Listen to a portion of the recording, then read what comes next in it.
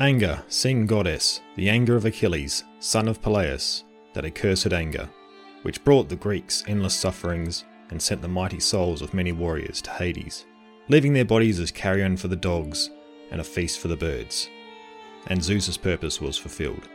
It all began when Agamemnon, lord of men, and godlike Achilles quarrelled and parted. These are the opening lines that the poet Homer sang in his epic poem, the Iliad, which depicts 10 days of the closing stages of the Trojan War. Other tales about the war had existed in ancient times, but only survive today in fragmentary forms, or with other ancient authors alluding to. Many scenes can also be found on Greek pottery, also attesting to the widespread knowledge of the war in ancient times. The war began with Helen, the face that set sail to 1,000 ships, accompanying Paris, a Trojan prince, back to Troy, although she was the wife of Menelaus, a Spartan king. The Greeks formed a coalition under the command of Agamemnon, the brother of Menelaus, and king of Mycenae. The Greek force sailed across the Aegean and waged a war upon the Trojans, not before Agamemnon committed the unthinkable act of sacrificing his own daughter for favourable winds, an act he would pay for his life after the war had ended. The war raged on for 10 years without the walls of Troy being breached, where Homer then begins his poem. The Greeks had laid waste to much of the surrounding countryside, raiding the villages around Troy, taking plunder and women. A great dishonour occurs when a woman the hero Achilles has taken possession of is taken off of him by King Agamemnon. Achilles threatens to withdraw his men from the war and doesn't take part in the coming battles, showing the fragile nature of Agamemnon's coalition. The war continues with the Greek warriors riding into battle in chariots, seeking out worthy opponents to fight in single combat, with the warriors seeking out Kleos, a term roughly translating to immortal glory, to be remembered through the ages. The Greeks and then the Trojans break into each other's camps, showing how the battle hangs in the balance. Agamemnon, Ajax and Odysseus have all attempted to gain the return of Achilles and his men to help tip the tide in the Greeks' favour. Achilles is brought back into the fray due to a desire for revenge after his closest friend Patroclus, failing to listen to his warnings, is killed by the Trojan prince Hector. The war reaches its climax with a huge battle taking place that shakes the earth. Achilles is at the head of the Greeks, cutting down every Trojan he encounters in his rage. Achilles receives his revenge when he cuts down Hector in single combat and ties him to his chariot and circles around the walls of Troy. The Trojans are able to recover the body of Hector, and Achilles then agrees to a 12-day truce, where Hector's funeral can take place. The Greeks in Homer's Iliad are that of the civilization we now call the Mycenaeans. Many of the heroes and events depicted in the Iliad were considered to be a historical fact by the ancient Greeks. Though with the passage of time, the tale has taken up a place in myth for most. Though in modern times, with the onset of archaeology as a profession, the past has been dug up and has been given newfound life to aspects of the Homeric poems. Hello, I'm Mark Selick, and welcome back to Casting Through Ancient Greece, Episode 4, The Mycenaeans. In this episode, we are going to look at our second Bronze Age civilization, the Mycenaeans. They were the first civilization to develop on the Greek mainland, and as we will discuss, the first civilization where we can trace a Greek identity, while also finding traces of other civilizations' influences. We will have a look back at where the Mycenaeans came from and how they came to inhabit the Greek mainland. We will look at the different eras of the Mycenaean civilization, which are classified by the burial styles used, and then see what surrounded their decline. The Mycenaeans lived in and around palaces in what we could describe as principalities, and we will look at what legend and archaeology tells us about them. We will see the Mycenaeans' involvement in trade and their contact with other civilizations, where evidence can be found in archives kept by these civilizations. We will then look at the cultural aspects of the Mycenaeans, their language, religion, and how they lived. So who were these people, and where did they come from? The legends and archaeological record agree somewhat on the outline of how the final movements of people led to the creation of the Mycenaean civilization. As we have seen from our past episodes dealing with the Greek prehistory, the settlement and population in the Greek mainland increased significantly around the beginning of the Bronze Age. There appears to be a new group of people and ideas who were located in the southern Balkans that started to trickle down into Greece. These people and ideas also appear to be part of the Indo-European migrations that had been occurring for centuries beforehand. As the movements from the Balkans into Greece occurred, there were signs of various contacts between different regions, with more sites over time showing a change in items and methods. What has been uncovered is the gradual appearance in more and more Greek regions of weapons, pottery styles, and burial styles that appear to have originated with these southern Balkan people. It is also worthwhile to note that another area, where the closest parallels can be drawn with the materials that these people brought with them, was in Anatolia, modern-day Turkey. Another significant discovery is that of a new language that started to appear around this time. That was an old form of ancient Greek that also has roots in the Indo-European language family. Evidence has also been uncovered that shows a wave of destruction occurring somewhere around 2300 BC at many sites across Greece. We also hear from ancient Greek writers, writing some 1,000 years later, giving traditional accounts pointing to multiple groups in Greece. The historian Herodotus recounts the story of Croesus, the king of Lydia, consulting the Delphic oracle on who was the stronger of the Greeks.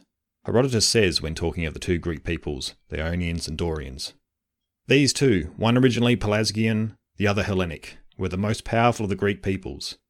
The Ionians are an indigenous race, but the Dorians, on the contrary, have been constantly on the move." Herodotus then continues on talking of the Dorians' southward movements in Greece, before settling on the Peloponnese.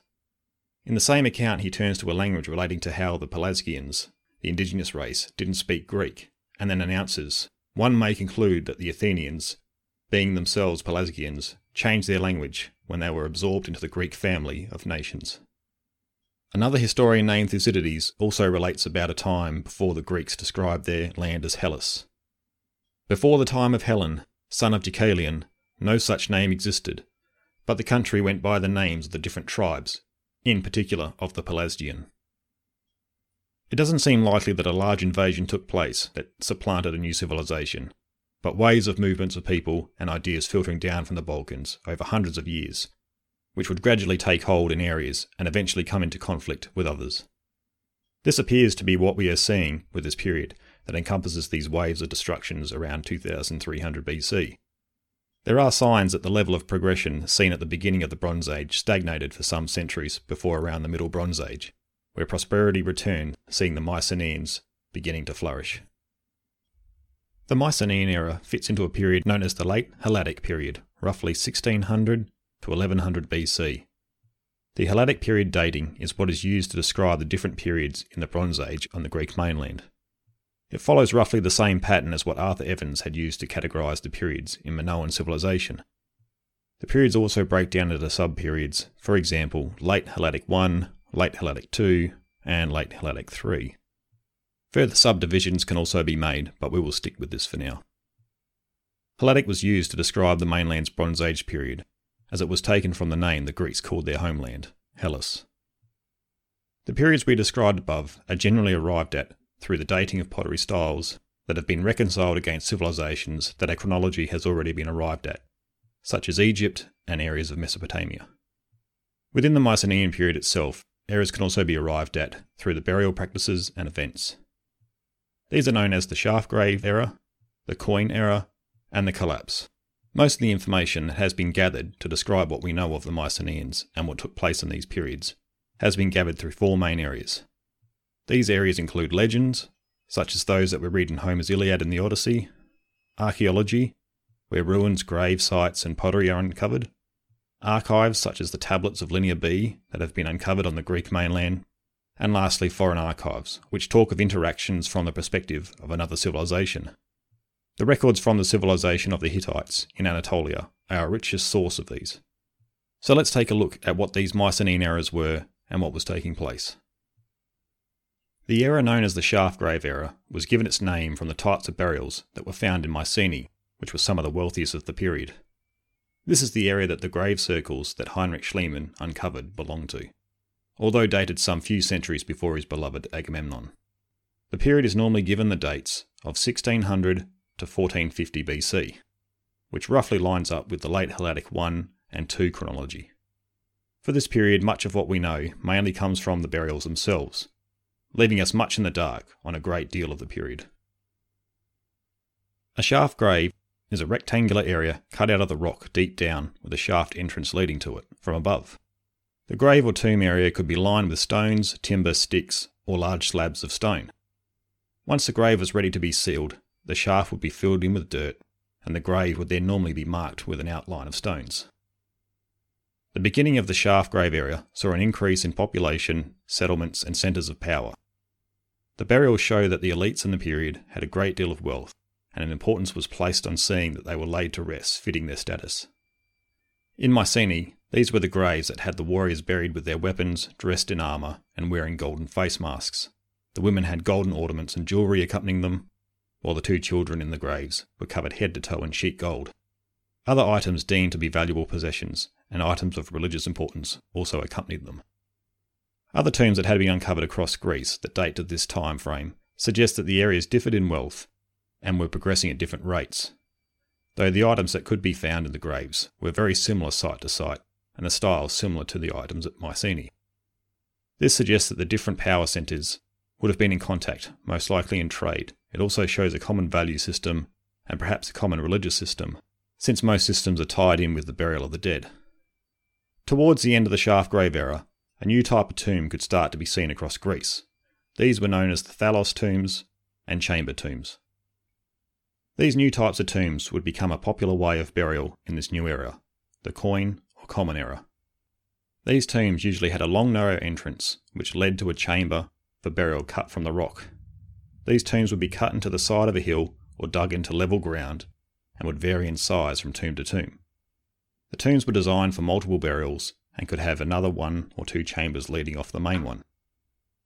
The tombs were very visible, and most had been robbed and damaged well before modern archaeology could have studied them. This is the era where the Mycenaeans became much more influential in Greece, the Aegean and Anatolia. It has been thought that their rise of influence coincided with the decline of the Minoan influence in the Aegean and after the eruption of Thera, as we discussed in our last episode. Evidence shows that the Mycenaeans were in control on Crete and many other islands in the Aegean, as far as Rhodes, which for probably the first time shows a common shared culture and civilization spreading over the Greek mainland and across the Aegean, hence the period being known as the Common Era. There is also evidence showing that the Mycenaeans had settlements in Anatolia, with one being at Miletus, which seems to have replaced Minoan control, which the Hittite civilization refers to in its records. Let's now have a closer look at some of the aspects of the Mycenaeans that we can get somewhat of an idea of from the areas of evidence we spoke of earlier. The political structure of Mycenaean Greece is not fully understood just yet, as the Linear B tablets that would most likely give us a clearer picture are too fragmentary to draw any certain conclusions. Though with this period we still do have evidence that has been discovered, and it is a matter of interpreting it to arrive at what seems most likely from the information that we do have. In the Iliad, there is a famous passage known as the Catalogue of Ships, where Homer lists all the regions of the Mycenaeans that travelled to Troy. Archaeologists have tried to locate these regions, and in a lot of cases they have discovered palace-type structures that appear to have exerted some form of control over a region, with Mycenae perhaps controlling the largest area. In the case of Mycenae, there are also 2 other citadels curiously close by, Tiryns and Medea. These 2 citadels will appear to have been under some form of control for trade and coastal influence from Mycenae, as it seems very unlikely that the 3 political centres could exist in such close proximity. The example with Mycenae seems to be typical though, on a smaller scale with most other regions. The region would usually have a palace structure with many other smaller sites that dated to around the same period. The palace seemed to act as a central point of administration for the region, with the smaller sites supporting the palace through trade, collection, or as in the case we just spoke with Mycenae, fortified centres that could help project influence further. Although there are many different regions with their own political control within Mycenaean Greece, it is unclear if there was a unified Mycenaean state with an overreaching ruling centre. Though the traditional stories told by the poets and evidence found in Egyptian and Hittite records at least point to a somewhat unified Mycenaean civilization when dealing with foreign affairs. We could perhaps think of this being a coalition of Mycenaean regions acting together under a chosen or allotted leader for a specific purpose. At the centre of these regions was the palace, which was a centre of power and administration. In most cases, the palace was built on a raised ground, rocky outcrop or an acropolis. These palaces were mostly surrounded by fortifications. Such as at Mycenae, the palace itself was created into a citadel, while a smaller wall or series of fortifications protect the dwellings surrounding the palace. The materials that were used to construct the palaces range from mud brick, wood, stone, and with some limestone also present. The structures usually consisted of rubble foundations, a framework of wooden beams, then a superstructure made up of mud brick. Distinctive individual aspects can be found in each palace, but they all had essential elements that were common to all. The most obvious was the presence of a room known as a megaron, or a great hall, which tended to lay at the heart of the palace complex. The king's throne sat in the great hall, where it would have been lavishly decorated to impress his power onto the visitors that would have been received in there. Surrounding the megaron there were a series of other rooms, corridors, and courtyards that made up the rest of the palace. Also, there is evidence that some of the sections were at least 2 stories high due to the staircases found. Evidence also shows that the interiors of the palace walls and floors would have been decorated with colourful frescoes, which appear to have been learnt from the Minoans, but now with a distinctive Mycenaean style. As we said, the megaron was set up to impress visitors, and the palaces being the power and administrative centres of the region is where visitors and traders, or traded goods, would have travelled to. So let's have a look at the types of relations that were going on between the different regions and internationally. As the palace societies of the Mycenaeans reached their pinnacle, a level of trade coming in and going out would have been necessary to reach this point, and then also to maintain it. It is difficult to determine, as with most topics about the Mycenaeans, to the extent they relied on imports and exports. At least different types of evidence can suggest what was likely and shows us who they were in contact with. This includes Mycenaean pottery found in different foreign lands, written sources, images on reliefs, and even wrecks of ships that were carrying goods. For trade to occur, a network of trade routes would need to be in place. The coastal settlements had access to the sea, where ships could engage in domestic and foreign trade. The settlements in the interior would have relied on a network of roads, which archaeologists have uncovered evidence of, to connect themselves to other settlements and coastal regions. The one civilization that we can see the Mycenaeans as being in contact with to the greatest extent was the Minoans, as we spoke a little about last episode. This was probably due to both civilizations being so close and projecting their influence in the same areas. As we have seen, the Minoans predated the Mycenaeans with the rise of their culture, and it was seen that the Mycenaeans were heavily influenced in art that came from the Minoans, though they would develop a distinctive Mycenaean style with what they had learnt. The Mycenaeans would also influence others, with their script of Linear B coming to replace the Minoans of Linear A on Crete. As we have spoken about, the Minoan civilization on Crete started to change around 1450 BC. It was becoming less Minoan and more Mycenaean, though it has been difficult to determine if this was through waging of war or through more peaceful means. Let us start with what the Mycenaeans were importing and a couple of elements essential to any Bronze Age civilization: copper and tin. As we have covered before, these two metals are needed to create bronze. Copper deposits have been found to have been mined during this period in the silver mines at Lorien in the region of Attica. Scientific testing on Mycenaean bronze has shown that copper from here was used in many bronze items. Also, the island of Cyprus was an important source for copper, with much of the eastern Mediterranean having used Cyprian copper. Tin, on the other hand, was a much harder metal to come by, as no deposit existed in Greece, so foreign trade would have been necessary. The most likely regions that it would have been imported from is the Far East, with perhaps Afghanistan being the most likely source. There has also been evidence that mining in Iberia, modern-day Spain and Portugal, was taking place during the period of the Mycenaeans. Other items were also sought after, which were not native to Greece. These included lapis lazuli from Afghanistan, ivory and precious woods which were used in making furniture, their use documented in Linear B tablets. Gold and other precious metals were imported from Egypt and the East, while amber, highly sought after by the Mycenaean warriors for their necklaces, was obtained from trade routes stretching into the Baltic. So if these were what the Mycenaeans were seeking to bring into their region, what were they exporting to facilitate the trading partnerships? Probably one of the largest exports was Mycenaean pottery. This pottery was used as storage jars for transporting other goods, such as perfumed olive oil, though some pottery was traded for the pottery itself, with large lively scenes of animals and people. Both types of pottery have been found in large numbers on Cyprus, the Near East, and some in Egypt. Also, large concentrations of Mycenaean pottery have been found in Sicily, southeastern Italy, and even as far as the east coast of Spain. The Linear B tablets that have been deciphered only really refer to internal matters, but some have led to the belief that textiles were also an export the Mycenaeans dealt in. Texts from other civilizations such as the Hittites, Babylonians and Egyptians, who were the big players in this period, show the Mycenaeans being involved in the trade networks these civilizations had in place, and olive oil often mentioned. Just to finish up on the subject of trade, let's have a look at a particular shipwreck that dates to around 1300 BC. It pretty much sums up the importing and exporting activities the Mycenaeans were taking place in one small snapshot. The Ulubaran wreck was found off the coast of Turkey, and it is thought to have been bound for the Aegean, with Mycenaean officials on board. Personal items that were found to be on the ship were 2 Mycenaean swords, 2 seals, spearheads, amber, glass beads, and other items carried by individuals. The cargo that they were carrying had origins in a diverse range of locations, from the Aegean, Egypt, Cyprus, Mesopotamia, and the Baltic. The cargo consisted of 10 tons of copper, a ton of tin, Canaanite jars, glass, Cypriot and other pottery. Other items such as ebony, ostrich eggs, ivory, and even a scarab inscribed with the name of Nefertiti from Egypt was found. Many other items were also aboard, and testing has been able to identify pomegranates and figs were being carried in large numbers.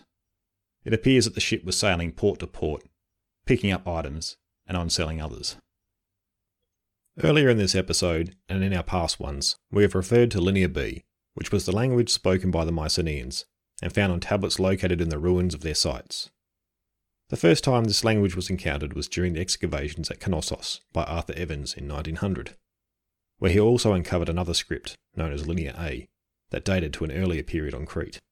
In 1934, a man named Carl Blegan uncovered the first evidence of Linear B on the Greek mainland, at a site in Messenia, while searching for the palace of King Nestor of Pylos, where he uncovered 600 tablets. This is one of the key pieces of evidence that is used to show that the Minoan civilization was supplanted by the Mycenaeans. The Linear B tablets remained undeciphered until the 1950s, when a young codebreaker from World War II named Michael Ventris correctly concluded that the script was of an Old Greek dialect. Key in unlocking the text was his assumption that the groups of symbols found on the Linear B tablets at Knossos that did not exist on the tablets found on mainland Greece were place names on Crete. This then allowed him to narrow down the sounds associated to each symbol. Although the Linear B tablets can now be deciphered, a level of frustration still exists amongst historians, as the tablets thus far have only revealed administration lists. No poems or narratives have been found yet, and this has made it difficult to get a clear picture of Mycenaean culture. Although the majority of the Linear B tablets related to administrative matters, certain deities' names and places of worship have been found in some tablets. A whole pantheon of gods and goddesses emerge from the texts in much the same fashion that the Greek poems convey to us from the 8th century BC onwards. The tablets reveal early named versions of the gods that Homer and other poets would sing about, and that we know were worshipped from the Archaic period into the Classical period. What is unsure though is if these early versions fulfilled the same roles as the later named gods. Archaeological evidence in relation to Mycenaean religion comes from objects used in religious ceremonies, such as vessels used in pouring of libations, iconography found on vases, figures, seal stones. While sites uncovered by archaeologists point to the importance of religion for the Mycenaeans due to the potential access most of the populations would have had to the sites.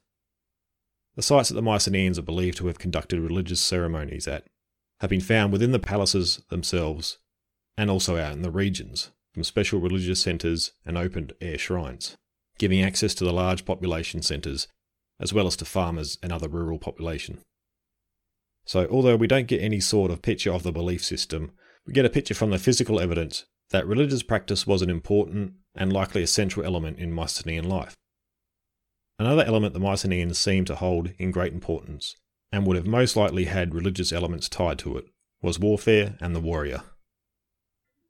Much of what we are told about the Mycenaeans in traditional tales conveys the notion that these were people of a warrior society, or at least placed a great importance on military matters and the warrior. The archaeological evidence discovered at sites like Mycenae grave circles also point to the importance that was placed on the warrior, with the ornamental weapons and armour that was buried with them. The frescoes painted on the palace walls also pointed to a ruler trying to show off their military prowess to visitors and his own people, thus showing that military success was highly valued in Mycenaean society. One of the most obvious details in the frescoes that points out Mycenaean soldiers was the boar's tusk helmet.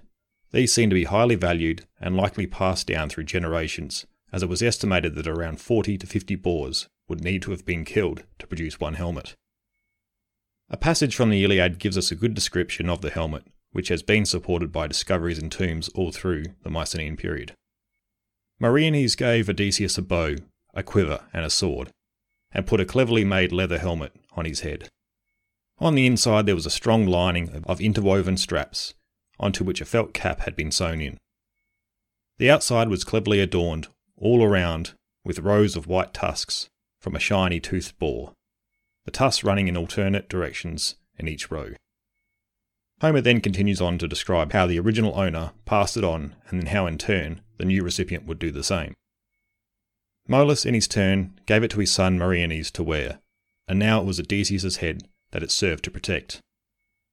The armour and weapons mentioned earlier that were buried with the warriors were generally ornamental, and were too brittle for use in war as they were made of sheet gold.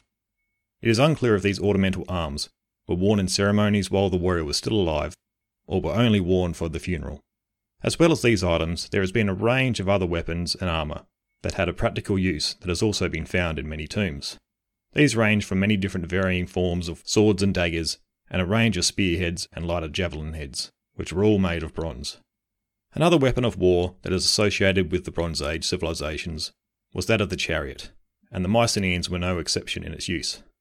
There have been many pictorial representations found of the use of the chariot in scenes of hunting and processions, with a number also showing its use in war.